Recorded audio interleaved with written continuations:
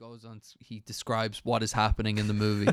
That's all he does. He doesn't really give background information. And he's watching Terminator Dark Fate, and he's like, she has been equipped with this ability to make her breasts larger. And some men like big breasts, some men like little breasts. And he's just going to describing the whole scene. I understand this scene so much better now, Arnie. Thank you. Yeah, it's so funny. That's brilliant. I recommend you check it out.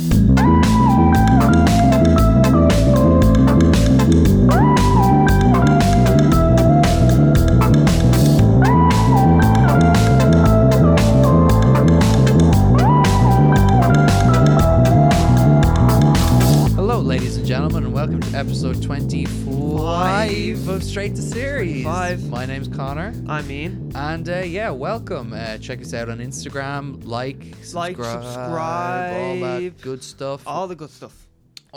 Get on it. All right, so last week we had our Halloween extravaganza, so a bit later. The Shining special. But a bit later we'll be getting into Dr. Sleep. But for now, we move over to our favourite part of every week. Well, Ian's favourite. The box office, the numbers. I get to turn into Rain Man. Yes. Because I'm severely autistic. It is true. It makes him really good at all the production, but socially he's lackluster. Have you finished talking? Yes, I have finished talking. Joker is destroying the billion-dollar baby from the looks of it. It looks like it. Warner Bros is onto a winner. They certainly are for the first time in a while. Well, actually, is that fair to say? Aquaman. Oh yeah, shit, forgot about that. Aquaman did well. Yeah, I try and forget about that movie. It's strange how well it did. Yeah. 1.1 billion. Crazy. But I like to think Momoa's pecs had something to do with that. Me too. Got me there. The man does have star power, He does. It's kind of odd though, because he'll be in like a direct to DVD movie, and then he's in Aquaman, and everyone loves him. Yeah, it's he's strange. very likable. He is very likable when he talks. Yeah. Do you ever see him? He looks like a bum sometimes. He does. He looks kind of homeless, but like the best looking homeless man you've ever seen. And you know what? He kind of like, when he's like doing his like antics, he's not doing celebrity antics. He's just doing like what he wants to do. Yeah. So he goes like dirt bike riding and throws axes and drinks Guinness and stuff, and it's just such a badass. Yeah, it's just really weird, and it's like you're looking at him, you're like, you were doing this all before you were famous as well. Like why this is weird. Yeah, he's just a cool dude. Like, yeah. I don't know if he knows how to tie his laces. I've Me always neither. seen him with boots, and they're like so wide open. Yeah. But he wears them well. Maybe that's his downfall. That's his He can't tie laces. Can't tie laces. That's why Khal Drogo was killed. Couldn't tie laces. But yeah, the Joker. Now you've loads of interesting facts about the Joker. This is a milestone for box office history. Box office history that's broken almost every month. Yeah, true. But this is different. Like, this is the first R-rated movie. Well, like, hasn't made $1 billion yet.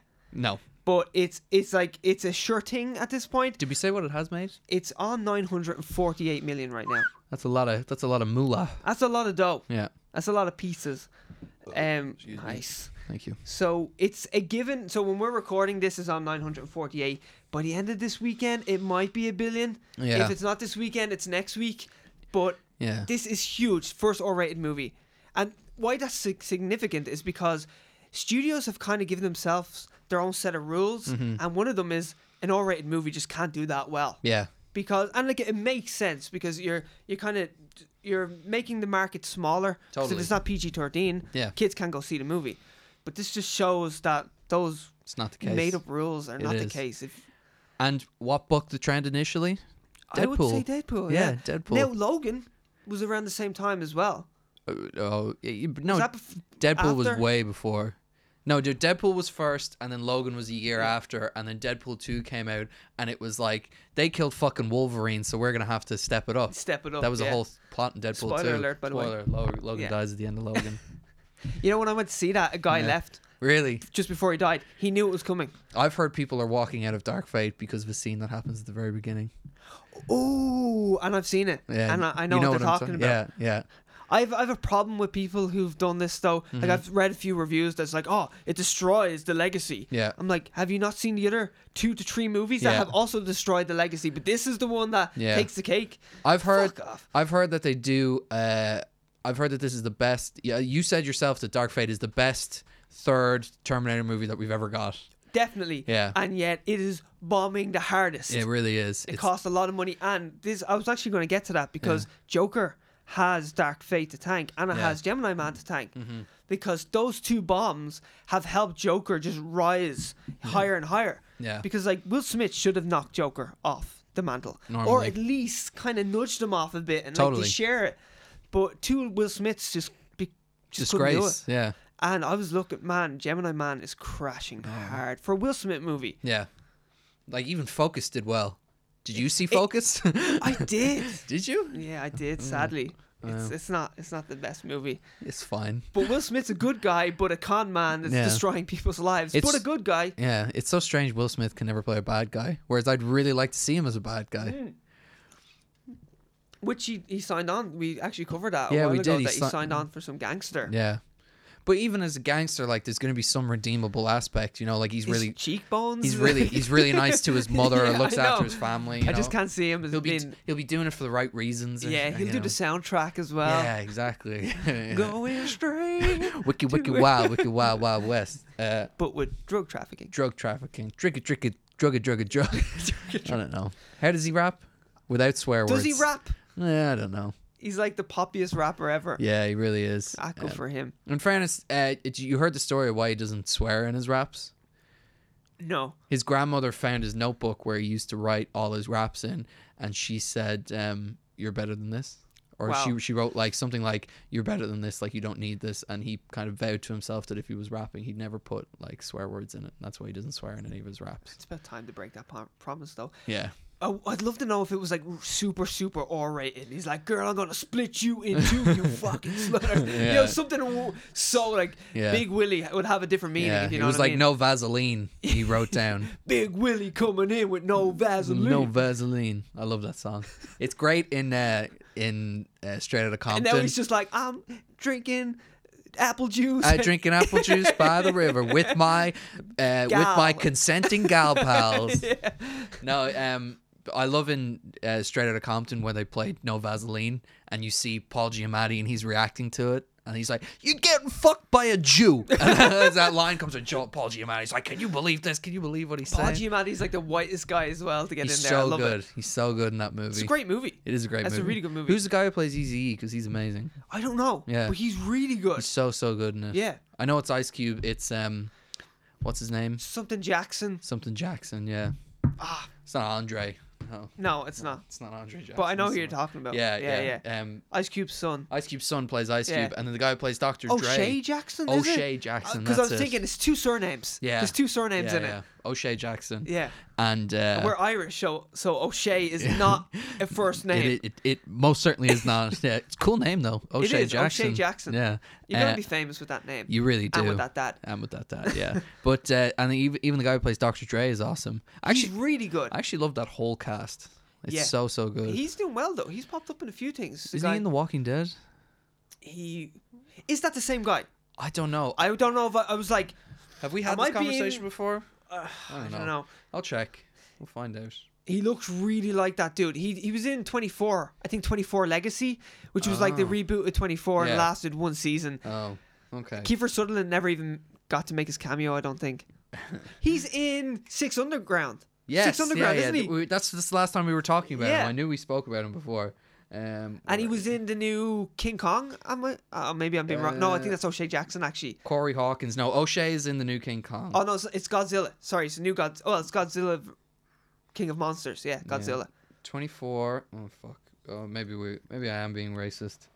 I didn't want to say it. Yeah. No, he is Walking Dead. Whew. Grand, because I God. had that same thought. Phew. He's Heath. Heath in The Walking Dead. What a name. Yeah, it's a good name. He loses his leg in the comics. Let's continue. Yeah. So Terminator, though, which is decent. It's Yeah. actually decent. Yeah. That also was bombing. It was reported that they could lose up to 100 to 120 million Jesus. on that alone. It cost 185 million to make. And speaking of Deadpool's, it's the Deadpool director Tim yeah. Miller. So Gemini Man and Dark Fate, Terminator Dark Fate are tanking so hard that Joker is going to make $1 billion. It's so strange though that it's funny that a Deadpool movie has allowed us to see this movie about the Joker, you know? I know, because yeah. this movie would never get made if Deadpool hadn't set the precedent. And then Logan, obviously. And then Hellboy Yeah. was the R-rated movie this year, the It big bombed. comic book R-rated movie, and that bombed so hard. Yeah. But it just shows if you make a shit movie, I bet like there was loads of studio execs going, "Told you, R-rated." Doesn't no work. money in it. Doesn't work. Yeah. Deadpool was just that lucky one. Yeah. It turns out if you make a good movie, whether it's R-rated or not, people are gonna go see it. It's gonna make the dough. Yeah. Yeah. So I have some fun facts about this. Right. Hit me with them. So why it's so significant that Joker is gonna make $1 billion? Mm-hmm. First of all, no China. Mm-hmm. No Chinese release. No Chinese release. Which is crazy. Huge deal. A huge deal. Yeah. You're talking like Fast and Furious lives and dies by the Chinese box office. Yeah. You're talking 300 million they make Mm-hmm. the box office. Hobbs and Shaw would not be viewed as such a big hit if Yeah. it wasn't for the Chinese box office. So it's kind of crazy that it's not being released in China, because if it was now it could bomb in China as well. Like Star Wars does not do well in China. Yeah. But yet Avengers does super well in China. I think Avatar is going to eat up that Chinese money. Yeah, it is. It's going to be huge all in China. 7 of the sequels are going to destroy in China. Jim Cameron's going to be making Avatar movies for the rest of his life. Well, the first sequel's taken most of his life anyway. Crazy. Yeah, the fact that stuff has already been shot for that movie is just insane to me. It's been filming since late 2017. It's not a real movie in my mind still. It's just crazy old Jim Cameron talking about his Avatar movies. Spending millions and millions. Spending billions on this Avatar, living in a submarine. I just know he's buying bigger and bigger tanks. Yeah. It's all about underwater CGI. Totally, Or yeah. underwater motion capture. That's a big thing. Yeah, I just picture Steve Zissou, but it's James Cameron, you know, and he's just under and then he's just kind of popping around talking about Avatar. That's probably my least favorite Wes Anderson movie. Me too. It's not very good. Even though I kind of grew to like it a bit. I think the soundtrack, I just love the soundtrack. Yeah. But sorry, here, let me just And everyone say, in it. Yeah. Oh, yeah. The cast is just great. But so there's no China release, no 3D. Yeah. So it was released in IMAX, but with loads of cinema,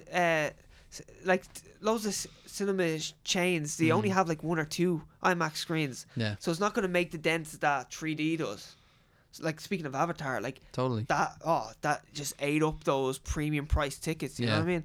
And they're all the re-releases as well. Yeah. So it's breaking the rule of it's R-rated, no Chinese release, no 3D, and it's not starting its own franchise. That's 4 rules. It's broken. Yeah. 4 major movie rules. Because usually it's like, well, this is the start of a new franchise, and this is what studios are just blowing their loads so fast. Yeah. Like the new Terminator. Totally. It's a new trilogy. Yeah. They said that about Terminator Genesis. They said that about Terminator Salvation. Yeah. And of course, they didn't work out. I love the way, by the way, we can name every single Terminator movie. You know, Terminator 1, Terminator 2 Judgment Day, Terminator 3 Rise of the Machines, Terminator 4 Salvation, Terminator 5 Genesis. Terminator 6 Dark Fate. Do you remember when you seen the spelling of Genesis? I was like, I'm out. Jenny Weisis. Jenny Weisis. Jenny Weisis. Do you remember when they spoiled the twist in the trailer and you're like, oh, John Connor's a Terminator? Yeah. Hate it. So terrible. And also, they're saying that this film, the Dark Fate, ruins the legacy. No, not at all. Like, what about all those other shit What about all things? those other shit things? So the Terminatrix as well. Fuck that. Yeah, that was stupid. Have you heard Arnold's commentary for that scene? No. Oh, Arnold Schwarzenegger's For commentary. which scene now is this? For the scene where she makes her boobs bigger. Oh, Yeah. right, okay. Arnold Schwarzenegger's commentary on DVDs is legendary because he describes what is happening in the movie.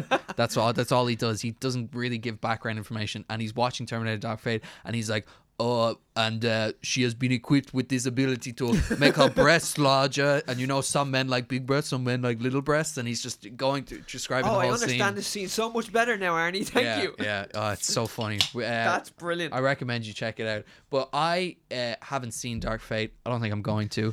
But you don't need to. Like, No. I think everyone's been shafted by now. You know that, like, Yeah. what's it? Fool me once, shame on you. shame on you. Fool me twice, shame on... Wait, fool me once, shame on me. Fool me twice, Yeah. shame on you. Yeah, well, this is like fool me 4 times. You know what I Yeah. mean? Like, you're like, okay, I seen Yeah. Rise of the Machines, you got me good. Yeah. Salvation, you got me even better. Yeah. Genesis, you raped me. Yeah. And took my money. I like everyone in that movie in Dark Fate as well, but I don't have a desire to see it. Oh, Linda Hamilton is excellent in it. Is she? She's still How's such Arnie? a badass. He's great in it. I Yeah. actually really liked him. It becomes a bit of a CGI fest, which is Yeah. what they've been doing in all of them Yeah. lately. Like, isn't it funny, like, this slow lumbering Terminator was so excellent, and Yeah. it was so simple. Yeah. And now I think everyone's like, well, surely he jumps 50 feet high if he jumps, you know? Yeah. It's just Why? short. Yeah, you know, like little things like that. He Yeah. actually doesn't jump 50 feet high in the movie, but No, you know what I mean? I know what You're you like, mean, well, yeah. what could a robot do? Yeah. It's always that. You're like, stop, Like, relax. I don't even think that's the problem. People think that they need to make these robots, they need to be faster or whatever. RoboCop's gonna be the same, you know? Yeah, exactly. When they made RoboCop, they had this bulky design, and they even do it in the movie where they're like, let's make him sleeker, make him black, you know? And let's give him one hand. Yeah. That's where I was like, I would shoot him in the hand. But Michael Keaton makes a great point where he's like, I want him to be able to shake people's hands. You know, it's such a corporate idea. Yeah. There are elements of that RoboCop sequel that I actually quite like. Well, I love Joel Kinnaman. Me too. I'm iffy on Joel Kinnaman. I watched what was the show that he had? Something bodies, Altered Carbon. No. What? Way before that, Oh. The Killing. Oh, The Killing. He's actually great in that. He's so good in The Killing. And I was like, I said to my mate, "Oh, he's got this." Yeah. You don't know who Joel Kinnaman is, but I know, man. Yeah. Trust me, he's great. And then I watched the film, like, I swear he's good. You Yeah. know, just maybe not in that movie. I love Michael Keaton in that movie. I think he's great. Who else is in it? Samuel L. Jackson. Samuel L. Jackson Yeah. and Commissioner Gordon. Gary Oldman. Gary Oldman's in it as well. Gary Oldman. Some cast. It is some cast. Michael Keaton's the only one I think in that movie who does himself justice. I like Samuel L. Jackson in it. Do you? He's the kind of news presenter guy. Well, he's not even. Yeah. I don't know what he is, like TMZ dude or Yeah, whatever. he's like future TMZ or something. Yeah. But just to get back to Terminator, though, I'm not going to see the movie, but I watched the video breaking down the differences and what's new in it and everything. Okay. And I actually, having not seen the movie, I actually like what they. I don't want to spoil it for people who are going to see it. It's very unlikely that anyone's going to see it. I'm sure some people still will. Yeah, I'm sure some people still will. But I liked what they did to retcon what has happened in that they reinforce the ending of Judgment Day. You've seen it. You know what I'm talking about. I actually like the new take on it. This is all redacted. Yeah, this is all redacted. I like what they've done in the movie to explain why there's still Terminators and stuff and everything. Yeah, it's even cool. Even though the scene that has people. Do you know about the scene? I do. I've seen it. I watched it online. Even though the scene they're talking about, done really well. It is done really well, and I watched it and I was like, "That's pretty cool." Yeah. Even if it does, like, I don't think it's earned enough. You know what I mean? I think the movie could have done a better job making that a bit more impactful. Yeah. You know, but it's like they're talking about tainting a product that is tainted beyond belief at this point. Yeah. So then you're like, "Oh no, that's where I draw the line." Yeah. What? Someone's looking at the gangrene in one of their fingers when their whole arm is withered away. Yeah, exactly. Yeah, exactly. Yeah, it's like, Jesus Christ, look at that! I can't believe it's gotten so bad. Yeah. And look over here, and they're missing an arm and everything. So anyway. But here, Joker is $1 billion baby. Totally. And it's going to be the lowest budget movie ever to make $1 billion. Crazy. Which is so cool. It is and really the cool. second lowest that I could find was Minions at 74 million. Oh wow. Kids love those Minions. They do. They do love them Minions. Goobity gabba. It's like a French guy that's Banana. No, I think it's like to the directors or something. Is it? No way. Who in the Despicable Me directors, they just like went in and said nonsense and threw in like French and everything. Why not? I don't know. Anyway. Well, that's really the box office rundown. Yeah. It's that Joker is still destroying, and that Terminator. It's a pity that it's the best movie since T2. Totally. Since Judgment Day. Yeah. And it's falling flat in its face financially. But I always thought it was going to fall flat anyway. Like, we've done this, and we've done this, and what's the definition of insanity? Insanity, yeah. Doing the same thing, expecting a different result over and over again. Like, they've done this. Did you ever play Far Cry 3, the video game? No. There's a great line. So the guy he's in Better Call Saul. He's the guy who like poisons Don Hector and all those people. Okay. You know that actor? Yeah. His name is Michael Mando.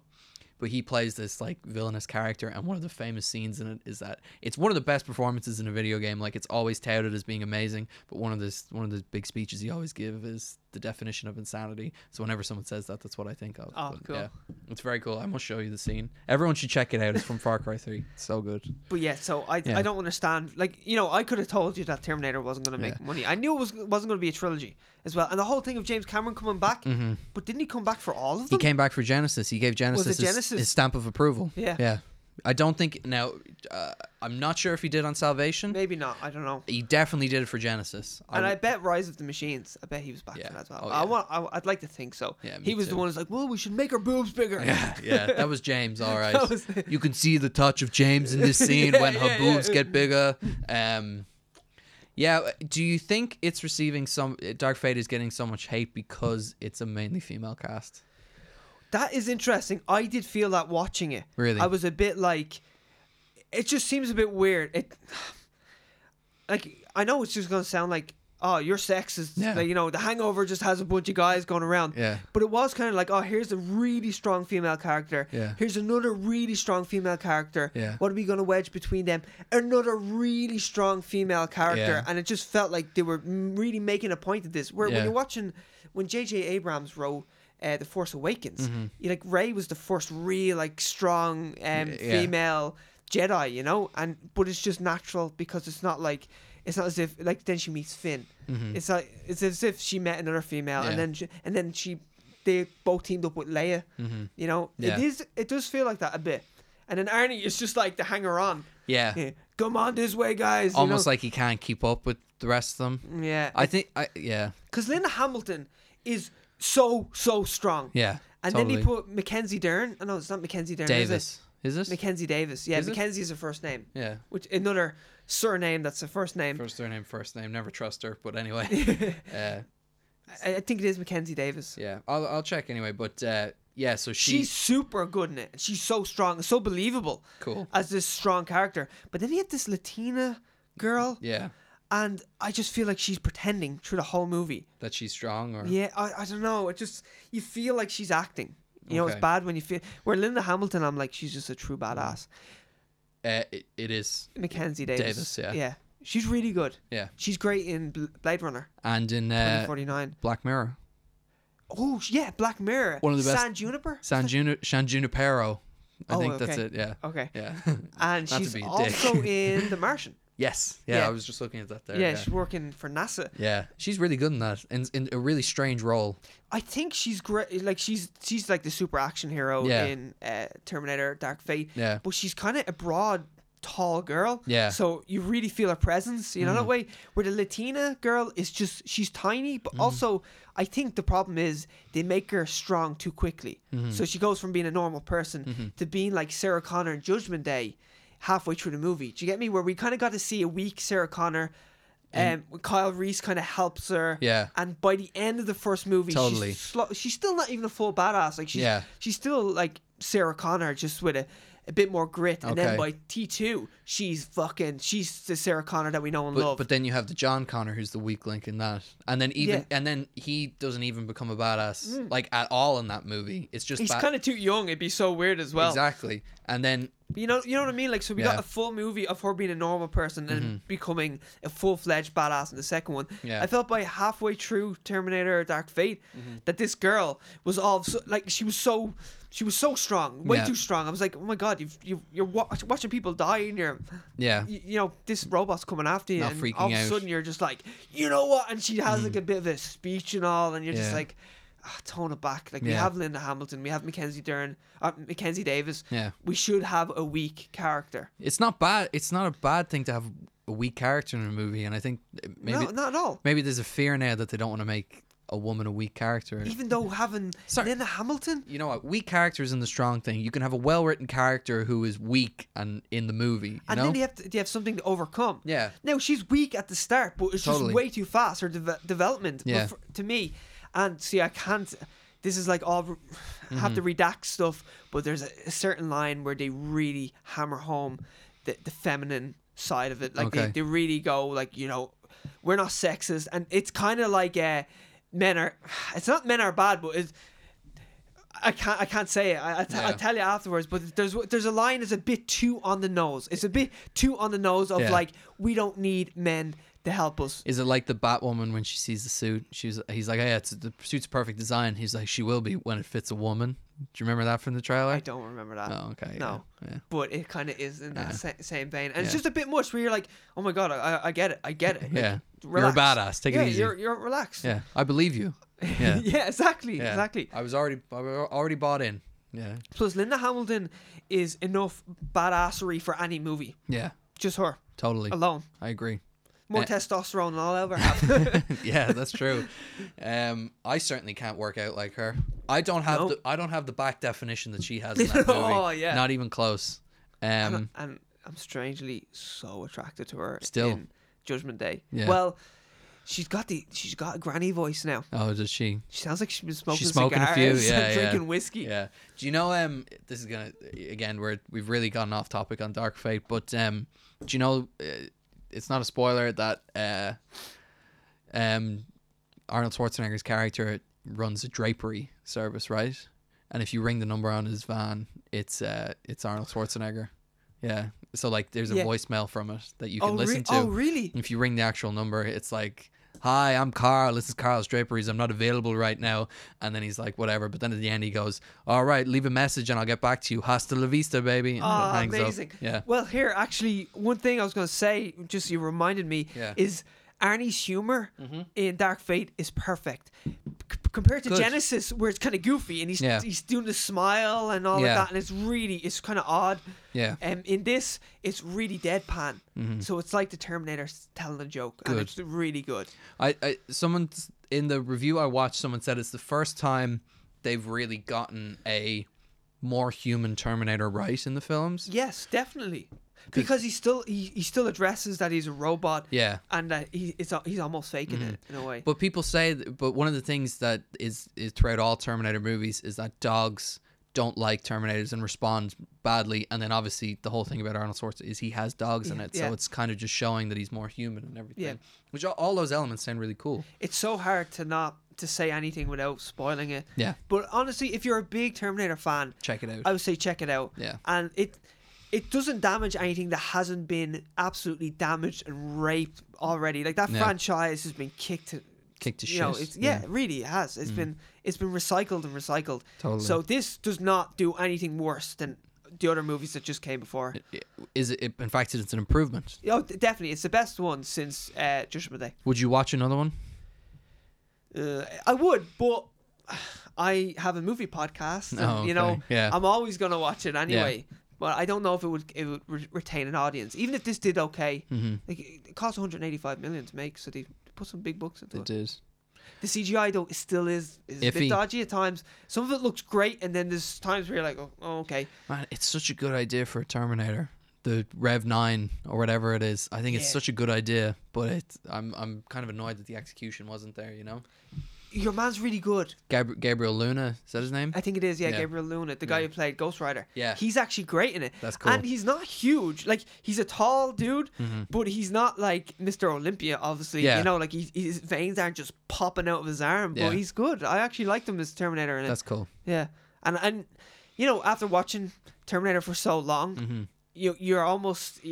You're standoffish when you're like, he's not Terminator. Yeah. And by the end of the movie, I was like, I like him. Well, that was the great thing about, I've forgotten the actor's name, but in Terminator 2, you have that great bit where Arnie is like, you really see the flaws in the initial Terminator, and then he comes back and he's a smaller guy. He looks more like Kyle Reese, and he can interact with people normally. Yes. And he's like, hey, have you listen, I'm looking for this kid. Is everything okay? And he's being real. Like, you see the interaction, whereas Arnie's still walking around like this. Because he's smaller, he's more agile as well, and he's doing his fast running and all. I think that's my favorite one. Me too. Judgment Day. The first one is amazing still. I think the first one's great, but Judgment Day takes so just an extra box for me. I don't know what it is. I prefer all the behind the scenes stories from the first one, because all of them are really cool, because it's such a low budget movie, and that like at one stage they saw these cars that were unattended, and Jim Cameron, and they had to film most of it at night, so they would do their natural lighting or their own lighting of like street lamps and stuff. And at one stage they went past these unattended cars, and Jim Cameron was like, okay Arnie, we're going to set up here, what I need you to do is go over and punch out the window in that car. Didn't own any of the cars or anything.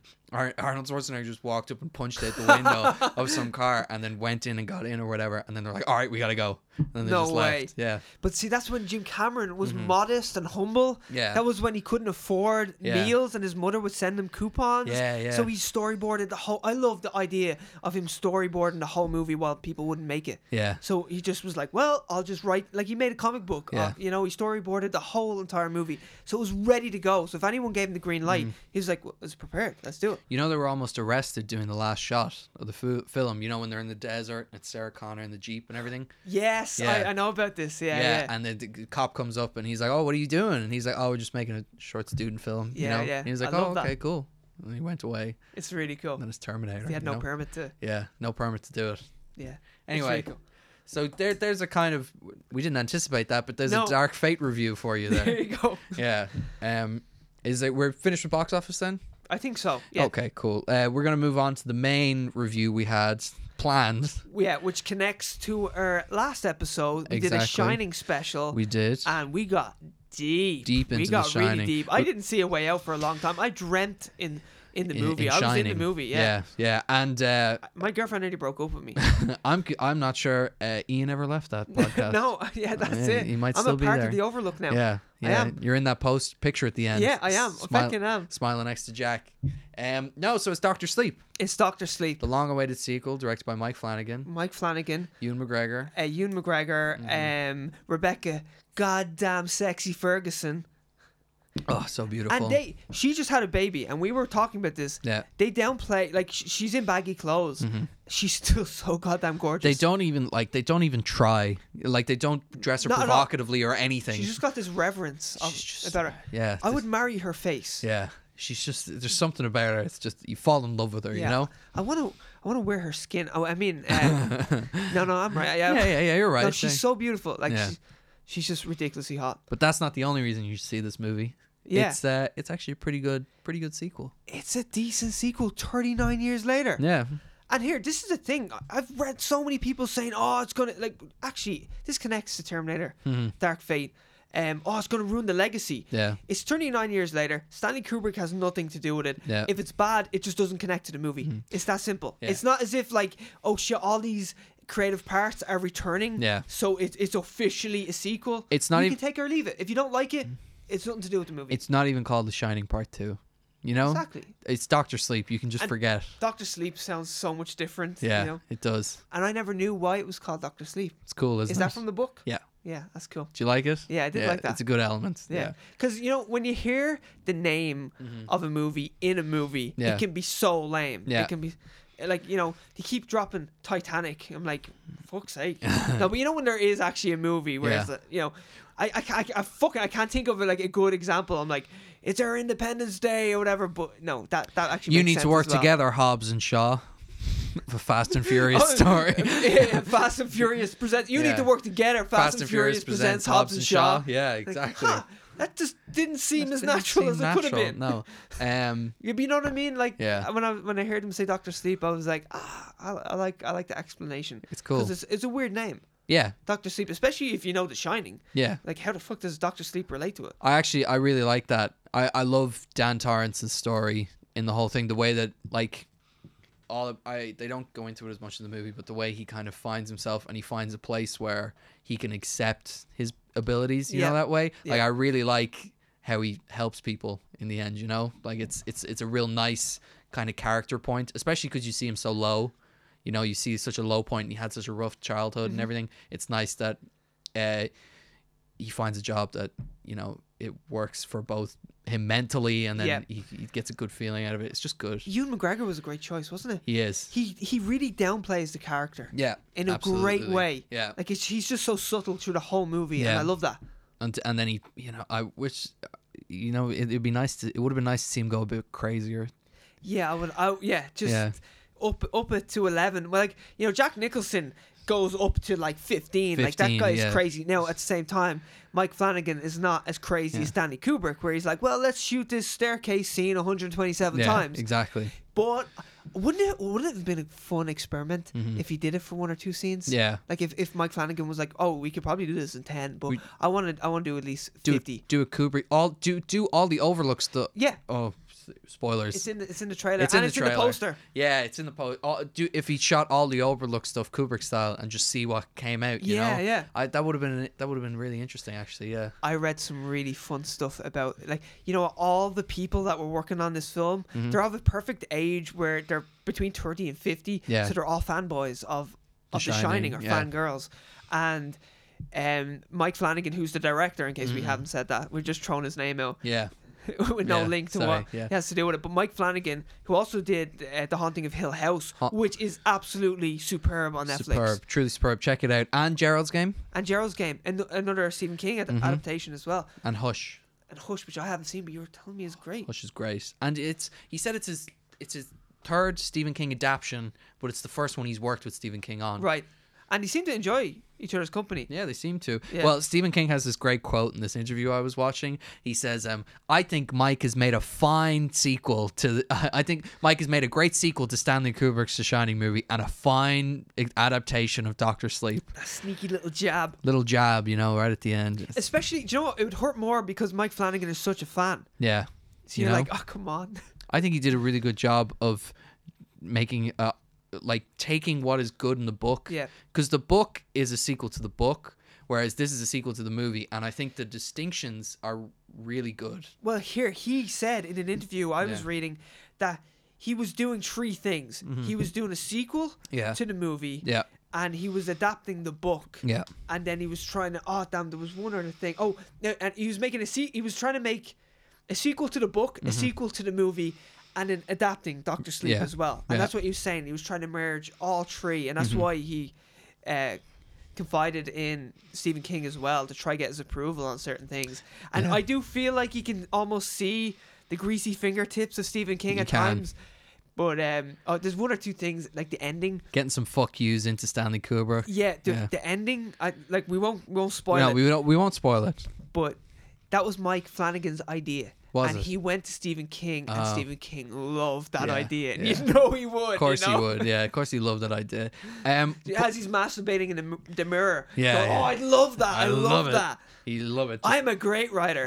He is a great writer, but his ego is massive. It is. Dr. Sleep has a few problems actually that I think the movie does a good job of addressing. Yeah. In that the villains in Dr. Sleep are kind of incompetent. They're scary and everything, and they're a bit you really are afraid for the characters, but I don't want to give away, but they make them more of a threat in the movie. They're definitely a threat in the movie, and they make them far more terrifying, and they actually accomplish things that they don't accomplish in the book, which is really cool. And I mean, as we were talking about Ewan McGregor's performance, he does such a good job of being really understated. And that's perfect. Understated and reserved, but then being showing that he's actually a super powerful psychic as well, which is kind of like a Jedi thing as well. That girl, that was her first movie. Oh, she's so good. I don't know her Abra. name. Yeah, that's their character's name. That's her character's name, but I'll get her name up here. It's Kylie Curran. Kylie Curran, she's awesome. Kylie Curran, she's brilliant, and she's something like 12. Do you know the auditions around 900 people? Really? Where didn't Daniel Lloyd, who plays Danny, it was the same. It was something like 1,000 people. Yeah. And supposedly, even Ewan McGregor was like, "Oh, she's the one, surely." Really? To Mike Flanagan, he was That's like, cool. "She's such a standout." Oh yeah, sorry. What I was saying is when I was telling you about them all being fanboys and fangirls of it, they made a replica of the set from the original movie, and that's in the trailer, as people seen, where you see a different actor playing Danny cycling on the big wheel. You can see the behind the scenes of them building that set. I watched some of it, but here's the thing that's awesome: they made an adult size big wheel, so that all the actors and people on the set could do the cycle. Oh, that's so cool. Of the rooms. How amazing is that? That's so cool. And it's such a fanboy thing. Yeah, and that's when you know Mike Flanagan is a true fan of the source material and the original movie. Yeah. And he talks about how he has footage of Rebecca Ferguson at night on the set cycling around and just laughing to herself.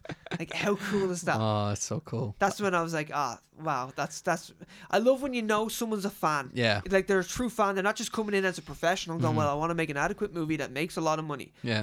He's actually a true fan. I want to see the DVD extras for that. I know. I hope it has to be on it. Surely. And also they were talking about how the carpet, they took ages to make the carpet the perfect replica. And in the end, they had to use post-production to even color correct it slightly because it just still didn't have the exact color they wanted. That's so cool. Isn't it? But when they did the big reel thing, it was the actual layout. Because you told me before we started. They got the blueprints. The real blueprints from the Kubrick estate. Mm-hmm. Yeah. I love that. And you hear... I was saying this to you because we got deep into this. As I really said, did. I'm still not. I haven't recovered. No. I'm still not. I'm half the person I used to be. Yeah. But anyway, there's part of me still the Overlook, and so the hotel itself makes no sense. Like the structural, not integrity, but the layout. The layout makes no sense. There's anomalies everywhere where Yeah. rooms don't exist because they can't exist, and yeah, there's like rooms that go to nowhere, and there's hallways that go to nowhere. And Mike Flanagan, the fan that he is, got to see the original blueprints that the people who designed the sets had made. So cool. And it's really cool, and I wish obviously you actually made a good point to me where you're like, maybe he couldn't say anything. Yeah. Because I want to know if it was 100% on purpose. Totally. That things just structurally made no sense. It's really interesting where you think of like movie like behind the scenes movie stuff that you'd really like to see. Like the set design for the Overlook Hotel is one that I'd love to see, you know? Oh, big time. Just thinking about what made no sense, and you know, it's just, it'd be really interesting, you know? Yeah, big time. And I do, though, you were saying to me, and you made a really good point, you're like, maybe Mike Flanagan was not allowed to divulge that information, and it is better.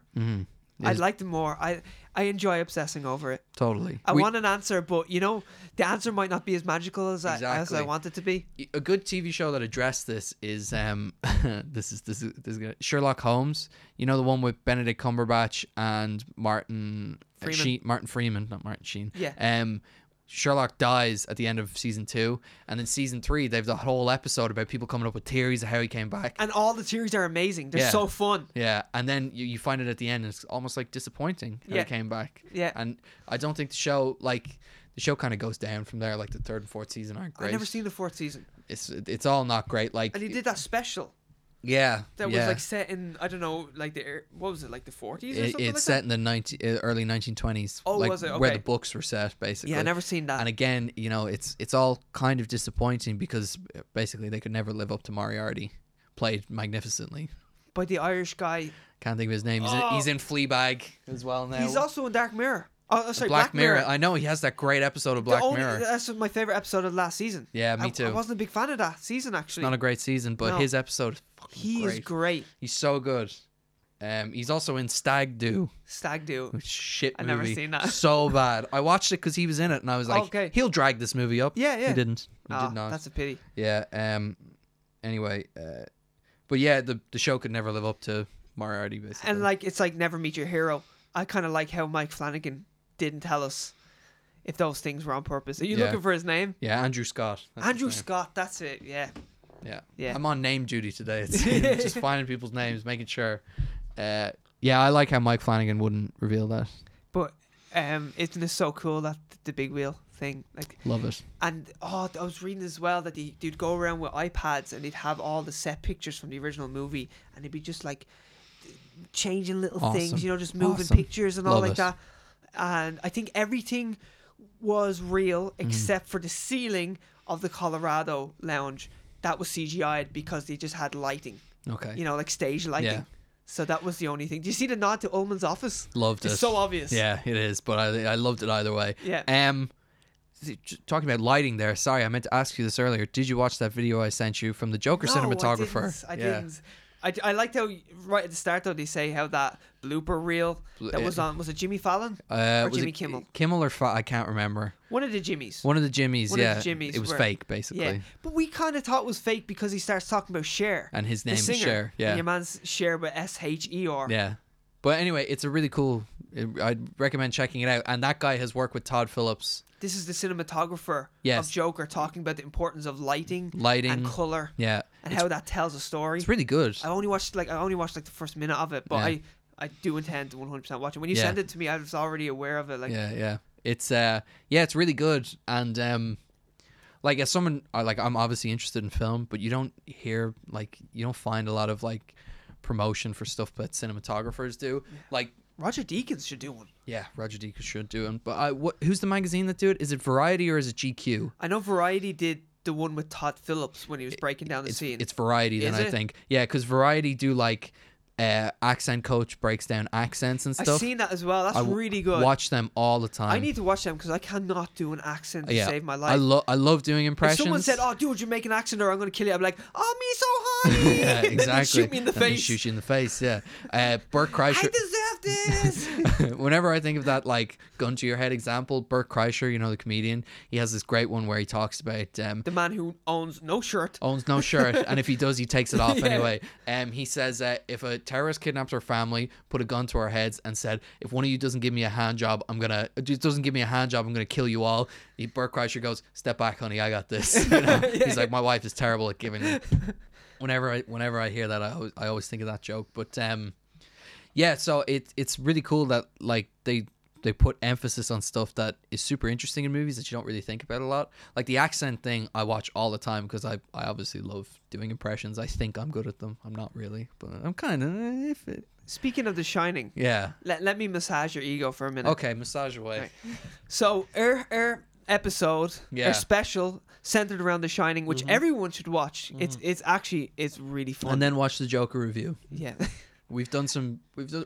I'm not ashamed to say we've done some good work. Yeah, no, I was happy with both of those episodes. And The Shining, because there was so much research that I did, I was so unhappy because there was so much that we could have covered. Yeah. But actually, when I watched it back, I was like, Jesus, every second we're saying another tidbit of information, and it's just there's too much trivia. Yeah, we could have really done a 3-hour episode. We could be still doing the episode. Yeah, we might come back to it at some stage. It's that much stuff. But anyway, at this beginning of the episode, we're like, what will we do? And I was saying to Connor, I was like, well, you do a good Jack Torrance, played by Jack Nicholson, and you did the famous, I'm not going to hurt you, I'm just going to bash your brains in. Yeah. I'm going to bash them right the fuck in. Right the fuck in. So, that's the first thing that happens in that whole episode. Yeah. I upload it to YouTube because I'm the Grease Monkey, and I upload it, and I get this email straight away saying, copyright infringement. And it's an audio copyright infringement.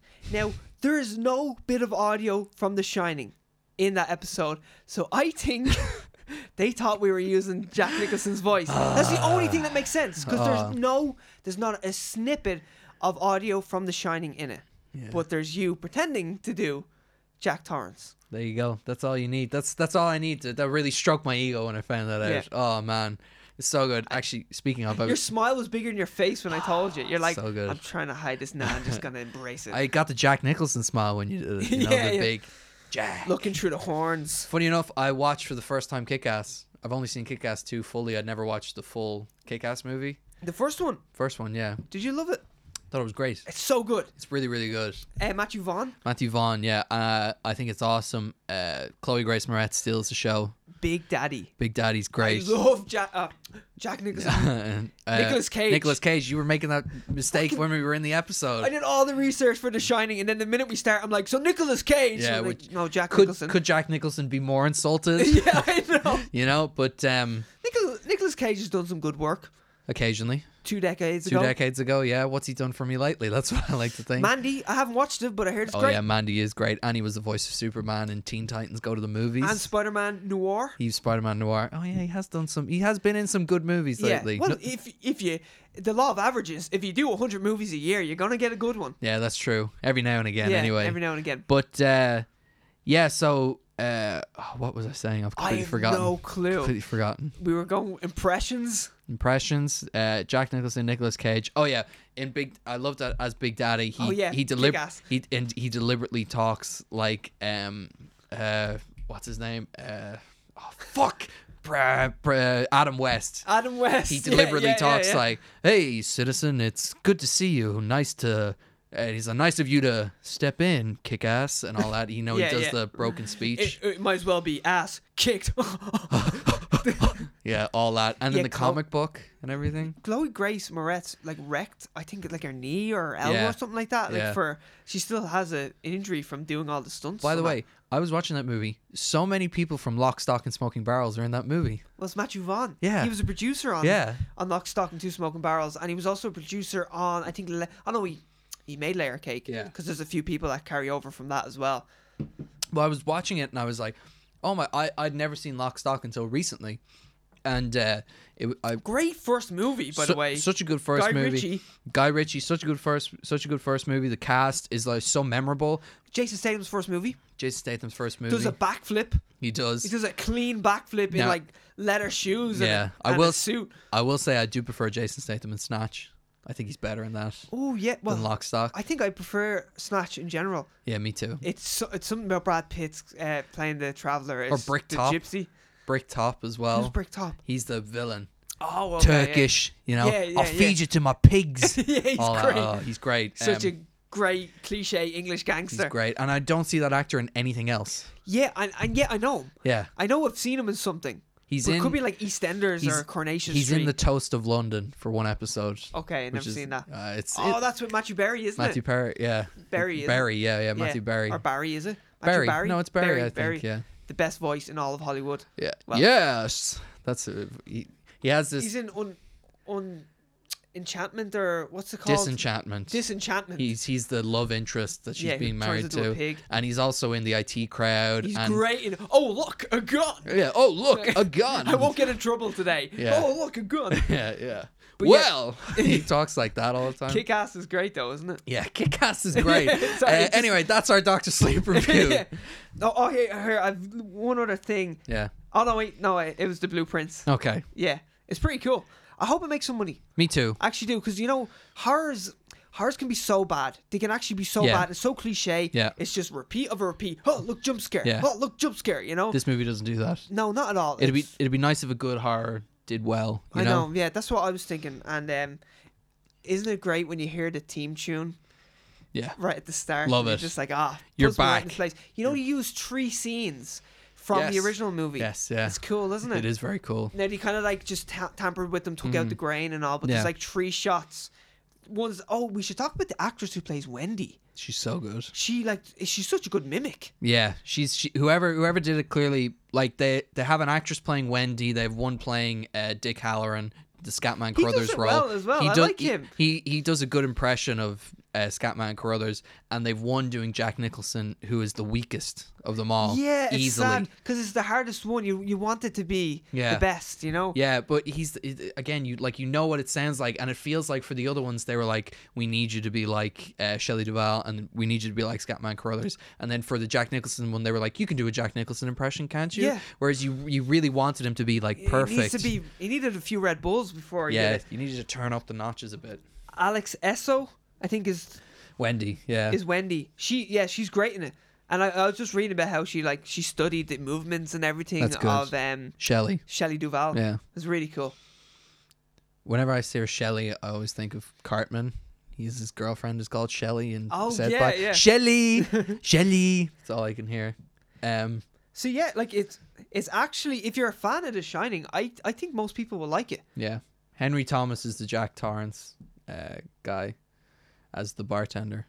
See that? Yeah. He's the only disappointing one, especially because you're waiting for it. And he looks the part. He does. He actually looks the part. Do you know what it is? And I always talk about this with Jack Nicholson because he's actually like such a handsome man, but he's got the worst hairline ever. For a guy who's so successful in Hollywood and played like the front man, and a lot of women, I think now his charisma as well is absolutely infectious. Yeah. But like, I think even in Vivian Kubrick, Stanley Kubrick's daughter, talks about him having such sex appeal on the sex. She was like something like a 16-year-old girl, and she's just like, oh my god, he's a Hollywood hunk. Yeah. But he's got the worst hairline ever. So he just breaks that trope. Yeah. And this actor has a very similar hairline. Yeah. He looks like him. It's sad. It is sad that, because you really want that one to be perfect, you know? You want it just turned up. And especially because it's the last one you see, and like of the flashbacks, it's the last one you see, and the first 2 have been so good. Yeah. You really let down when it gets to the, because it's the big one. It is the big one. Seeing Jack Torrance and that's the again. one you want to see. Yeah. Like, it's the thing you're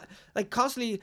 Oh, here, I should actually say as well, they were thinking of doing like CGI and like surprised, de-aging. I'm surprised they the didn't. actors. Yeah. I thought they would do that. Yeah. Now, they said that they debated that was the longest thing that Mike Flanagan said him and his production team debated is whether they should just de-age the actors. Yeah. But now Jack Nicholson's been retired for quite a while. He's not in shape. And Shelley Duvall is suffering from mental illness, which is really sad. So she can't act like. There's a Dr. Phil episode which is egregious where it just takes advantage of her. It's horrible. It's actually horrible to watch. Really, really bad. Because like, okay, she's famous, I get it, but she's saying mad shit. She's obviously not in reality at the moment. It's tough to watch. Yeah, it's not good. It's just exploitation. Yeah. At its worst, especially like it's mental illness. Like Jesus Christ. Yeah. Anyway, so yeah, they probably had eventually they probably just forced. Yeah. But I mean, imagine they had Danny as the kid, but it's the actor. Yeah, it's the actor. Yeah, Daniel Lloyd, a 46-year-old man, stuffed into the tricycle and then with the jumper. Rocket T-shirt, rolling around. Hey, what's up, guys? Hey, what's up, guys? Yeah. So check out Dr. Sleep. Worth a watch. It is worth our watch. It's both our stamp of approval. Yeah. Is it as good as The Shining? No, but it never was going to Never be. would be. I was always only thing I would have liked to see is Mike Flanagan try to replicate some of the camera movements. Yeah, he does it a bit, but not as much as I'd like. Yeah. I don't know. It'd be nice if when you got to the Overlook Hotel, it went into all of a Kubrick sudden mode. It turned into a Kubrick mode. You know? I love that. Yeah, that's what he should have done. Yeah. Oh, can I do a little bit of a spoiler? Go on, just a little bit, teeny bit of a spoiler. Little tiny. Yeah. So the blood scene coming out of the elevator. Yeah. Is replicated, but so it's through the eyes of Danny is what they say you keep seeing in the movie, and which makes sense because he sees it early on, and they flash back to it maybe 3 times before we actually get to see Wendy see it. Yeah, but even when Wendy sees it, it's still from a downward angle, as if it's like a 5-year-old kid. Yeah. So they replicated it, but an adult, I won't say who, sees it in the hotel. So the angle's a bit different. Yeah. It's a bit higher. Which is great. And it's CGI blood because they couldn't get... Obviously, they wanted to replicate the blood exactly. Yeah. Can you imagine being the visual artist that's like, right, so you want me to make the exact same waves but at a different angle? Like, what the fuck am I getting paid to do? Oh, man. I want to work in Avatar, man. It's so I don't good. want to be drawing blood in, but either way, I love that. I love that attention to detail. Totally. Where Mike Flanagan's like, well, I'll just have an adult perspective. The exact same scene. You see, that's the thing. Like, you see him put so much care and attention into that you're like, I just wish he'd gone that one step further. You know, one step forward. Yeah.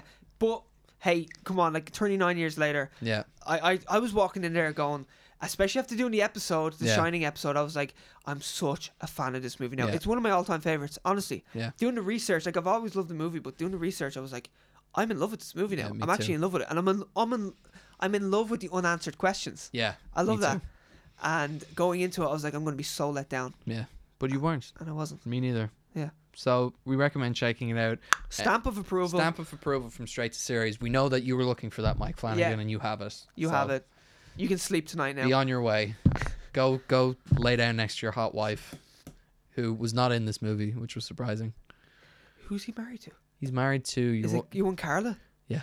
Oh, really? Wait, is it Carla? I think it's the one from Carla Gugino or something like that. No, no. It's Haunting of Hill House one. Who's the lesbian who can't touch people. Oh, I can't see her. I'll get her. Because Mike Flanagan is not a good-looking dude. No, he is not. He looks like Daniel Lloyd looks right now. Yeah, he's not a good-looking dude. Incredibly intelligent, but not particularly good-looking. No offense to Mike Flanagan. But you're a genius. Your man who's married to Mila Jovovich as well. That director. Kate Siegel. Yeah, he's married to her. She's the lead in Hush as well. Oh, okay. I know who you're talking about. And she is in Gerald's Game. Is she? Yeah. She plays Sally. I don't know who that is. Yeah, because there's like 4 actors in it. Yeah, she's in it. Ah, cool. Anyway.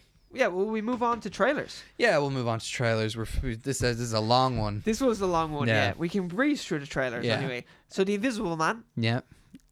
Trailer was great and then wasn't so great. Don't watch the trailer if you want to see the movie. Yeah. It's the trailer is such a letdown. It starts really strong. Where it's like just one big unanswered question. Yeah. Is Elizabeth Moss seeing this in her head? Yeah. Or is there an invisible man? Even though it's called The Invisible Man, we know there's an invisible man. Totally. But then, we get to see things from the third act. Yeah. It's the first trailer. Like, it could come out till next year. Yeah, we shouldn't have got anything like that. It should have ended. The picture for the trailer is her in the shower and his handprint on the thing. That's how the trailer should have ended. Yeah, that would have been excellent. Should have stopped there. Yeah. And then as they were kind of ramping up, as it gets to like the mid part of the trailer, it shows that she's living in kind of this house or whatever. And I'm like, oh my god, if the entire movie is just set in this house, it'd be so good. You know, that would be cool. Even though I do like seeing her go to an insane asylum. Yeah. Because people obviously are not going to believe that there's an invisible man. Totally. But here, like, spoiler alert, there's a trailer. Yeah. You get to see a machine. Yeah. That makes him invisible. Stop explaining shit. Yeah. Like, stop it. There's no invisible people in the world. I get that, but I'm on board with this. Don't show me a machine that he created. If he's that much of a genius, why the fuck is he dedicating his life to haunting this one woman? Yeah. You know, like, come on. And they do this thing in the trailer where they're always like, I don't even remember the character's name. He's so twisted that he'd want to haunt you, like he'd want to find a way to torture you whether you were alive or dead. I was like, I thought it'd be a better movie if they were like, if she was telling her friends all these terrible things and they're like, look, I know you're saying these terrible things about him, but like he doesn't seem like that, you know? And like if they were his friends as well, and one of the points of the trailer is that he's killed himself. And I was like, if they had like been upset that he killed himself and everything, or they felt bad for him, and create this dynamic where, they're not completely on her side, where they're like, of course, I just think it'd be more Instead interesting. Of him just being like, oh, he's a dickhead. He's a really bad guy, It'd be nice if there was some nuance to the divorce, or maybe even he was a terrible guy, but people believe her, but they don't fully understand, There's a movie that does this really well that Steven Soderbergh did, called Unsane. Okay. And he filmed it all on an iPhone, which is just so cool. Mm-hmm. But Claire Foy, Claire Foy, she's in it, and she's just this woman who's saying like, this guy's obsessed with me. Yeah. He's a stalker. Mm-hmm. And no one believes her because they just have no proof for her. And she goes into an insane asylum, and like, as a viewer, you don't know if she's telling the truth or not until the third act, and it's really fun. And all the trailers gave away nothing. Yeah. And what's really cool is the guy that she's saying is stalking him ends up working in the insane asylum, and then you're like, oh, is this real? Yeah. Like, or is she just seeing a guy and going, oh, he's the guy who's been following me, And it's really cool. And it's really ambiguous all the way up to the end. And also, Claire Foy's a great actress. She is. She's awesome. I really want to watch The Crown because she's supposed to like shine in that. Yeah, I've heard. So I was excited. Oh, excuse me. In the first minute and a half, I was like, oh my god, I want to see this movie. Yeah. And then in the rest of the trailer, I was like, I have no interest in seeing this now. Really. There's one reason I'll see this trailer. Yeah. Elizabeth Moss. Yeah. She looks like she's not phoning it in at all. It looks like a great performance from her. She looks as haggard as Shelley Duvall does towards the end in The Shining. She looks rough. She looks really, really bad. She had a rough go of things. Yeah. I don't know. There's a lot of cool elements to this movie that I don't think they lean into hard enough. Yeah. I feel like they could do such cool things with it, and then they move more into popcorn horror. Where if they wanted to do something interesting, they could have. Now, I will have to see the second trailer now to see if it'll bring me back. Yeah. It's funny that way, where if this was really ambiguous, didn't show too much, I'd be like, oh, that's all I need to see. Yeah, I'm in. Yeah. I'm not going to watch the second or third trailer. Where now I'm like, oh, well, I've seen too much that now I just need the next trailer to help me come back. Make a decision. Yeah. Yeah. It's funny, isn't it? Yeah, it's weird. Anyway. I wanted to see less, and now I need to see more. It's so strange. Yeah. Where Batman versus Superman, first trailer, I was like, oh, I'm in. I'm so in. Second trailer, what the fuck? Why is Mario Brothers Abomination like just why is there jumping around Teenage the place? Mutant Ninja Turtle here? Yeah. Yeah. Let's not get into that movie. Yeah, no. I hate it. Well, to move from one horror to another, The Servant. The Servant. Yeah, which is the M. Night Shyamalan. Shyamalan, isn't it? Shyamalan. M. Night Shyamalan. Shyamalan. There's at least 4 L's and 3 N's in it. In Always Sunny, they say M. Night Shyamalan all the time. Do they? So yeah, but I thought it was Shyamalan. Either way, we just say Night. M. Night. Yeah. The guy who did I See Dead People. I See Dead People. Sixth Sense. The Sixth Sense. And Split. Did Split as well. Yeah, I'm sure. Unbreakable. That's my favorite movie he's ever done. Yeah, Unbreakable. Yeah, he did Signs as well, actually. You know that? He did Signs. And The Village. Did you ever see The Village? No, but I know the twist in The Village. Yeah. Yeah. Anyway, it's a new TV show for the Apple TV series. Apple TV Plus, which is out now. Yeah. This isn't out yet. Mm-hmm. This is coming out TV show. end of this month. Yeah, actually, I have it up here. I think it's 25th or 26th. It's the 28th. Oh shit! You were close. It's the 20th, the 28th of November. Yeah.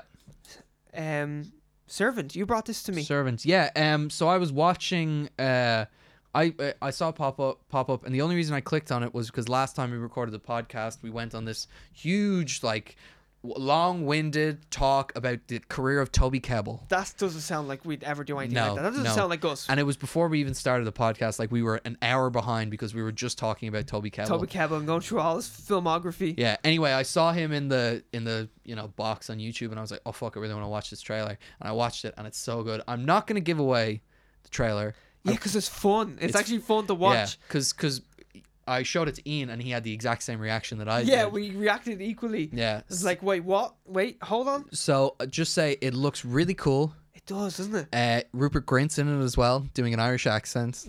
Toby Kebbell looks like, as always, acting up a storm. He's great. He's and an understated actor as well. The way we were talking about Ewan McGregor, like he's never like dialed up too much. He's just a very understated kind of actor, and I like it. He's really good. He's in my favorite Black Mirror episode. So many Black Mirror actors in this episode. Actually, yeah. But he's in my favorite Black Mirror episode, The Entire History of You. Brilliant. And he's Koba in the Planet of the Apes. And if series. I know it's CGI and all that. Yeah. But if you watch that. If you watch it behind the scenes, it's a performance. He's Koba. Like, he's doing the jaw and everything. Oh yeah. All the movements. Yeah. He's excellent. He's brilliant. So good. Yeah.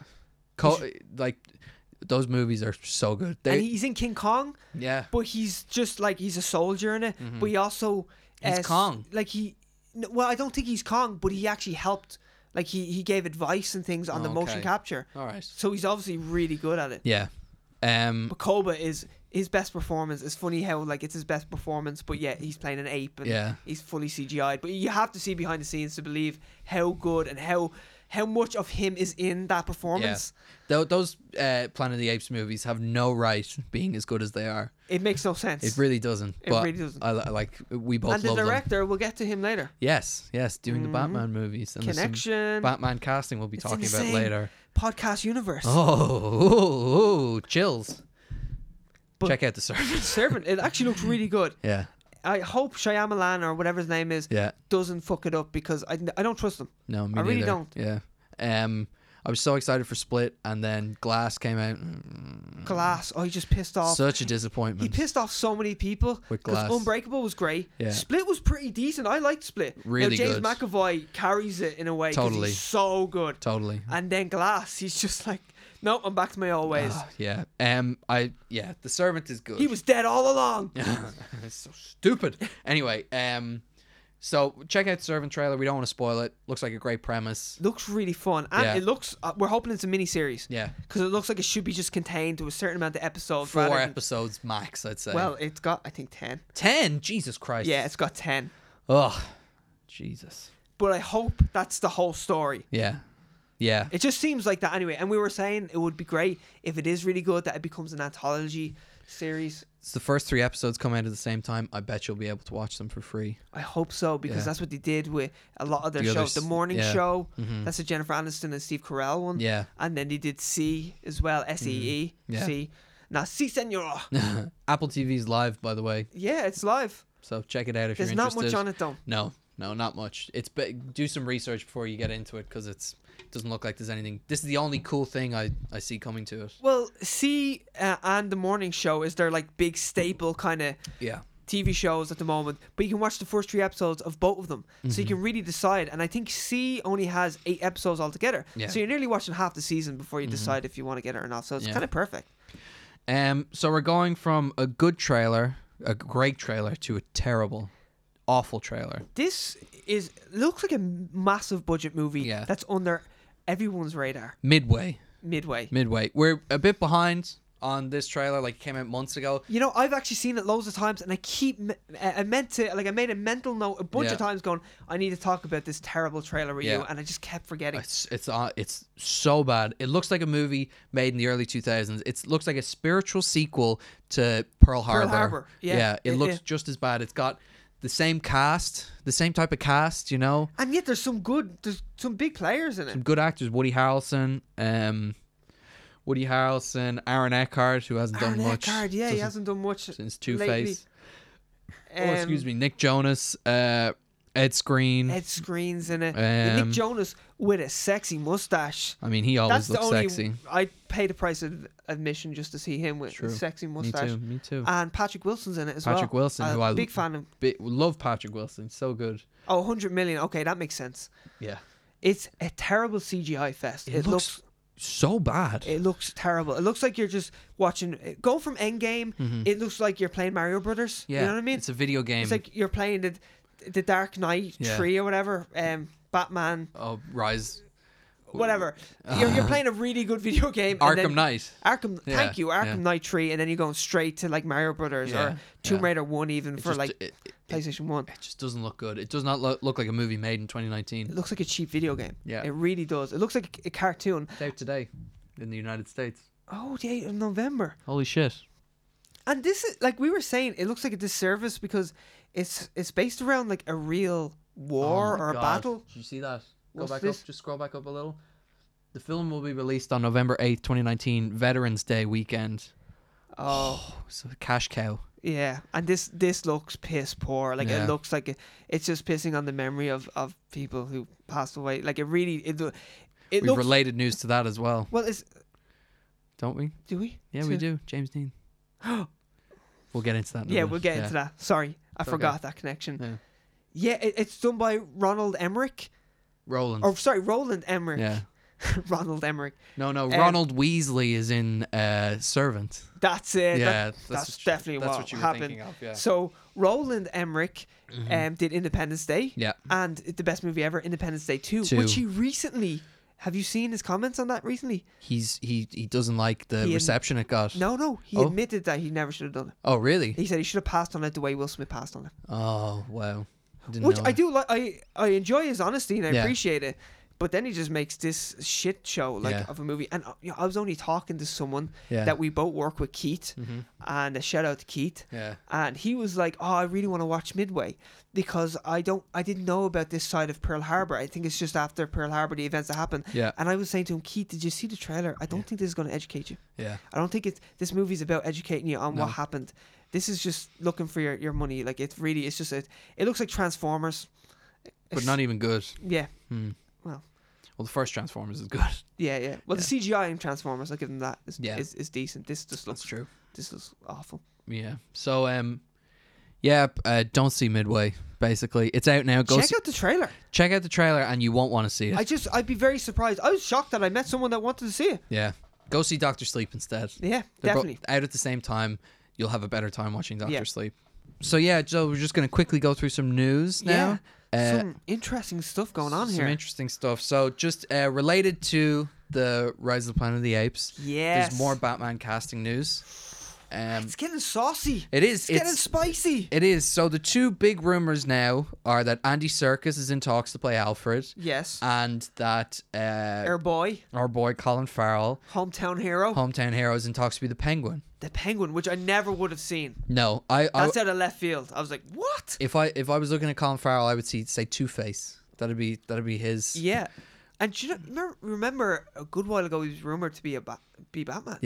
Yeah, that's true. I think he's too small for Batman. He is. He's a bit small. He's around 5'8", I think 5'9". Now he has the broad, he's broad, and you could see him. And he's handsome enough. Yeah, but he's not big and he's not tall enough. You know. I was saying to you, this is the most fuckable Penguin ever. Definitely, and I think it's a cool direction to go. Like I can see him being more of a realistic mobster Penguin. You know. Yeah, and I found it hard to kind of see, and then I seen some fan art, and I was just like, I'm so sold. Yeah, I'm in. Not that I'd ever be against him playing Penguin, no. but just seeing him visually as Penguin. Yeah. Because they're obviously not going to go for the more, the physical representation where Penguin kind of looks like a penguin. Yeah. Where he's just going to look like a handsome dude that's Penguin. Yeah, it's cool. I like the direction they're going. Now they're both rumored, but they're strong rumors. Yeah, well supposedly they're both in talks. Yeah. That's what I've heard. Andy Serkis is a great choice for Alfred as a different direction to go. Yeah, it's a weird one, isn't it? Yeah. I can see both of them playing the characters. Yeah. But Andy Serkis, I so want to be a bad guy. I just always want him to be a bad guy. Me too. I think he's a good choice of Alfred as someone who, for a younger Batman in Robert Pattinson, could almost step in and save him or something. Yeah, or be a bit of a badass, you know. Yeah, he's physically capable of helping him out. Like definitely. He's also very age appropriate. Yeah. Like the Alfred, I assume he's in his 50s.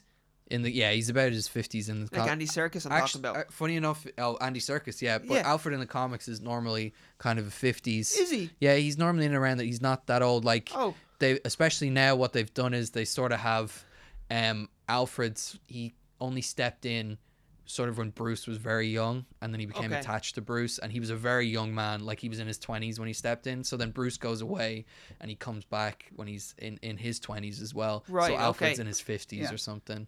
So he's kind of a younger guy, and I think it's a good choice. It's a different direction to go with Alfred. Definitely. The casting, man, is intriguing. Heating up. And then a sort of a looser rumor is Matthew McConaughey's Two-Face. As Two-Face, which I find, I struggle with that a bit. Me too. Just seeing it, even though, come on, like Matthew McConaughey's amazing. Totally. Let's forget The Dark Tower. Have you seen him in that? Oh, I don't want to watch it. He's the Man in Black. He's shockingly bad. I've heard. And he's bad in it. Yeah. You know when a movie's that bad, when it can create, like you can make an actor like Matthew McConaughey look terrible. Yeah, that's bad. Yeah. Yeah, but I thought Matthew McConaughey is the one I struggle with, but I don't know. It's just I'd like to see it. You know what I mean. He's the Harvey Dent type, definitely. You know, there's a bit of darkness to him. So right, let's go over it. So we got Robert Pattinson as Batman. Yeah. We got Zoe Kravitz as Catwoman. Which I'm so into that. Yeah, me too. Jeffrey Wright. Jeffrey Wright is Gordon. Excellent choice. Commissioner Gordon. Yeah. After that, who do we have? Riddler. Oh, Paul Dano. Paul Dano as Riddler. I'm so sold on Paul Dano as Riddler. Me too. He looks exactly like the Riddler. Yeah. And now we have the rumor of Andy Serkis as Alfred. And Colin Farrell. Colin Farrell as Penguin. That's a great cast. It's a very cool cast. Very strong cast. Very interesting cast as well. Yeah. You know, it's a cast that's so interesting that I've seen so many strong opinions. Yeah. But now I think Batman in general, everyone has a strong opinion. Yeah. Everyone's like, no, he can't be Batman, or no, she can't be Catwoman. No way she can be Catwoman. You know, I really think when I'm looking at it, I'm like, this is going to bring something we haven't seen before to all these characters, you know? Like, it's the Paul Dano Riddler is very different to the Jim Carrey Riddler, you know? Very different, Very different. Like, you're not going to see the same thing that you might have seen if Jonah Hill was Riddler. True, you know? true. Even though I was so in with Jonah Hill being Riddler, but at the same time, Paul Dano, I think, is a better choice. I actually think, even though the whole rumor is that Jonah Hill wanted more money. Yeah, but he wanted $10 million. Woo! And they were like, take it easy, Jonah. Yeah. But so Paul Dano is the Riddler, and then Colin Farrell as a different type of Penguin. You know, all we have is the Danny DeVito Penguin. And Colin Farrell plays a great bad guy in Fantastic Beasts and Where to Find Them. He does. Like, so good that when he turns into Johnny Depp, you're like, disappointed. Fuck you guys. Yeah. I'm like, I wanted him to be the villain for the next few movies. He's so good. It's Warner Brothers, so maybe they did see that and kind of go, oh, all right. Let's get him back as a villain. And actually, you know what? His costume in that, he's in like, it's a black and white costume, isn't it? It's very like Penguin. It's kind of a Penguin It's just costume. like a suit. It's almost like a tuxedo. And he's really manipulative. It's like an old school suit. Yeah. But it's got the black and the white. Like, it looks very much like a tuxedo that you kind of see. Yeah. Penguin kind of wears like a tuxedo looking penguin type thing. It's cool. Jeffrey Wright, again, like, I love that they're bringing these strong kind of older actors, like Andy Serkis as Alfred and Jeffrey Wright as Commissioner Gordon, against a really young Batman. I think is a super cool dynamic that we haven't really seen in the movies, you know? This cast, I'm hyped for this movie. Me too. Sadly, we have to wait until 2021. Yeah. And what's really sad about waiting that long is because we've already been waiting so long, because this was supposed to be Ben Affleck's going to write, he's going to produce, he's going to direct, he's going to star in, and then it was like Matt Reeves is coming on board, but he's going to rewrite it, but Ben Affleck's probably going to play Batman, and then, you know, this has been going on for ages. Yeah. But I do love that Matt Reeves has been writing this for over 2 years now, because he was still in post-production with The Last Planet of the Apes when he signed on to direct this, and he's been working on the script ever since. So by the time it goes into production, which is supposed to be January of next year, he will have been working on for at least 2.5 years. I'm glad. That makes me feel good. Me too. Makes me feel good. It's unlike David Ayer that just spat out the Suicide Squad script. Yeah. Supposedly he said 6 weeks. Warner Brothers needed to go into production in 6 weeks, so they're like, "Can you write it in 6 weeks?" And it's mad because when you watch the movie, it doesn't feels show. like he had 4 weeks to write the script. Yeah. But so this is not rushed at all. No. And every time we talk about Batman, I think you track these episodes. Every time we talk about it, we seem more excited and more like. Especially you. Especially me. I was really down on it. I had just seen Robert Pattinson. Yeah. In Good Time. Yeah. And I was like, oh shit! I've been harsh on that actor. He's great in that. I need to watch The Lighthouse actually. I need to see that too. Yeah. Yeah, I really want to see that. But that's why I was actually like, okay, I can see him as Batman just because I realized how harsh I was. Because, like, come on, like, Twilight, everyone's still trying to wash the taste of Twilight out of their mouth. Yeah, they are. Yeah. Kristen Stewart's trying to wash the taste of Robert Pattinson out of her mouth. Mm-hmm. Oh, she did that with all those quickly. Ladies. She did that pretty quickly. Hey-oh. Yeah, she was... she was cheating on him with the... with the director of... Snow White. Oh, and the really? Huntsman. Was she? Yeah. Oh, I didn't know that. Do you not know that? Well, I think I thought you'd be on the ground level for all of that. I think I did. Maybe I did in the back of my mind, but she was just talking. There's an article recently about her talking about being slut shamed when all that stuff came out and like how difficult it was for her. But can you imagine how highly publicized her and Robert Pattinson's them two together because of the whole Twilight saga. Yeah. And then her next movie, they find out that she was sleeping with the director. Yeah. So like that was so publicized, you know. Yeah. I do like what she did though. She kind of did what Daniel Radcliffe did. Was once they finished with their big massive franchises. If you've ever heard of Harry Potter, I think some people might have. Yeah. He just went and did all these weird roles. Yeah. And she's doing the same thing. And like, I'm not her biggest fan. But you gotta respect her for it. I do like that she's like, well, I want to distance myself as much. And Robert Pattinson's kind of doing the same thing. Totally. He was a bit slower. But maybe it was because people were like, "Oh, we don't want to." You know, Robert Pattinson is a genuinely good actor, and he tried to improve the Twilight stuff. He did actually, and nearly lost his job. He nearly lost his job because he tried to make improvements to it. I do like how almost humble he is when he talks about that, and he's like, "So, you know, I went in and was like, oh, I want to change this and that," and then his agent's like, "Yeah, they're gonna recast you," and he's like, "Okay, I'll just do what they want," because he knew it was a big opportunity. He has no problem shitting on those movies as well. But I like how he will tell the truth that he did just bow to them in the end and go, "Okay, I don't want to lose that job." He was like, "Look, I was a struggling actor. You know, it was a huge role. Why would I turn my back on it? I tried to make it better. They said no, and I was like, okay, yes, sir. Yeah, okay, I'll do my job. I'll stand over there. Yeah. X marks the spot. Fair play to him. He's turned it around, obviously, and now he's Batman. He's fucking Batman. Yeah, which is cool. Yeah, really cool. So I think the last bit of news we're really going to get into is this James Dean controversy. This is weird. Yeah, this is really weird. I was looking over news to talk about, and I was like, how the fuck did I miss this? Yeah, this kind of links into the midway exploitation thing that we were talking about. Yeah, definitely. But this director, do you have his name or anything? Or I don't have his name. It's Finding Jack is the name of the film. Yeah.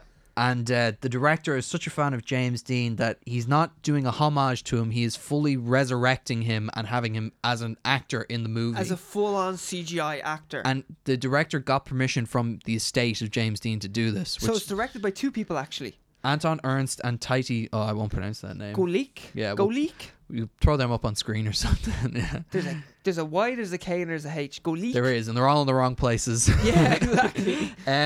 Yeah, so these people are such James Dean fans that they are like actually putting him in the movie. They have permission from the estate, and a lot of actors, and I mean I agree with them, are outspoken about this, saying it's a travesty. Yeah, it's horrible.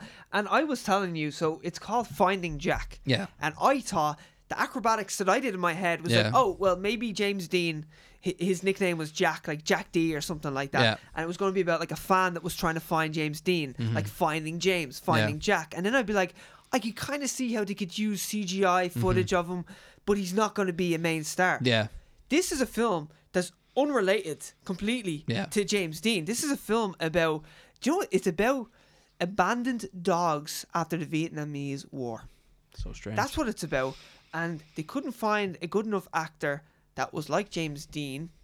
So they just decided to put James Dean in it. Like, it's terrible. So strange. But what's worst about this is the fact that it's like, do they have the budget to make this even look realistic? Like, I know there's the moral thing But also, if it's a movie about just post Vietnamese war, and there's supposedly just like 10,000 canine dogs. Yeah. Canine dogs. Canine soldiers. That's what I meant to say. Canine dogs. Canine dogs. Unlike those other dogs that are uncanine. Uncanine dogs, obviously. So yeah, they're just like abandoned in Vietnam. So I assume they're Americans, and I assume I'm just putting one and one together. Yeah. And I'm getting to Finding Jack is probably a dog. He's finding his dog. Maybe there's a soldier that's trying to find his dog. James Dean. Who's James Dean? Yeah. So isn't that just so weird? And James Dean's gonna be like a supporting character in it. I just think it's in such poor taste. Yeah. The whole thing, like whatever about bringing actors back with CGI, if it's done right, like, you know, Grand Moff Tarkin is one of them from Rogue One. I knew you were gonna go there. Yeah. And that still looks weird. It does look weird. It looks like some rubber man. Like, it's strange. It feels unnecessary. And they had a huge budget. That was Star Wars. That was Disney. It feels just pumping it full of money, and it still looked weird. It was a bit jarring. You know what they could have done? I was thinking about this recently, as I often do. I think about Rogue One or Star Wars movies that have let me down because there's so many. I actually wasn't let down by Rogue One. No, myself. I wasn't either. Yeah, it was good, but I was thinking they could have had him as one of those projections like R2 does the entire time. Yeah. And that way you wouldn't really notice. So he's just giving orders. So he's just giving orders instead of having him be there and everything. I know, yeah. Like they could have. That's a great idea, actually. They could have just had him as a protection, and he's like, "I'll be taking over the space station," or whatever his fucking lines. Even a glitching hologram, like like that is what you're pretty much saying. But even if you put more glitches in it, you really would hide the fact that it's the whole uncanny valley thing. It's and even like. You could have a full-on hologram where he's coming and he's being projected so he can watch the station. He doesn't have to be there in person. Yeah. And it's just a smarter way of bringing someone back. You know, it's giving you room for error. Of course. Yeah, exactly. That's it. You know? You're hiding the blemishes. And you know, I seen that movie with my mate, and he didn't realize that was a CGI character. And I was like, don't you ever talk to me again, you weirdo. How could you not notice? This same guy watched Justice League and didn't realize the floating lip on Henry Cavill, and I was like, "Are you fucking serious?" Yeah. So obviously he might have that condition where people just can't recognize. You know, when you can't recognize someone's face, it's just a blur. That's definitely it. That surely has to be what it is. Everyone should, if you're not already, subscribe to Ryan Reynolds' YouTube channel. It's hilarious, but he makes fun of the Henry Cavill thing in his most recent thing. Like 2 years later. So good, so good. Well, it still affects me. Put it that way. Keeps me up at night. Yeah, sometimes when I close my eyes, I see it. It scares the shit out of me. But at the moment now, it's The Shining. It's The Shining. When you lay your head down to sleep, you do the my favorite scene. I want to start making videos where it's that intercut with just shitty movies or something terrible. Yeah. You know, like Halle Berry's Catwoman. He's just lying down, and he wakes up screaming. Amazing. It's so good. Anyway, yeah, that's kind of it for this week. I think that's it. Yeah. Hunk of the week. Hunk of the week is the $1 billion baby. Joker. We hope it's $1 billion. Otherwise, that's gonna be. It'll be $1 billion eventually. And Warner Brothers is gonna be so happy. Yeah, and Skunk we're gonna give to Midway. Midway for being exploitative and just wrong. Just wrong in every way. Yeah. Check out the trailer. Honestly. Yeah. By the way, I looked it up during our quick little break that you wouldn't see because we cut, but 39% Rotten Tomatoes. That's higher than I thought it would be. Yeah, me too. It's hard. Batman versus Superman. It's true, and that's not difficult to do. Yeah, no. All right, thank you very much for listening straight to series, ladies and gentlemen. Thank you. Like and subscribe, please. Yes, please do. Check out our Instagram. That's where most of our social media stuff happens. And you should check out the Shining episode as well. Check out the Shining episode. You know what? I've heard from some of my friends who've listened to it, and it got them so hyped for Dr. Sleep. Really? It really did, and I'm so glad. And got me hyped as well. Both of us were a bit like, we need to see this movie now. I need to see it, yeah. And having read the books and everything, I was already pretty hyped, but I didn't realize how, once you got in depth to the movie and everything, that it was just so exciting, you know? You can put your minds at ease. It does not diminish the legacy that Stanley Kubrick left behind. No, it doesn't. It's a worthy sequel. Yeah. Worthy sequel. So, yeah, goodbye, everyone, and we will see you next time. See you next time.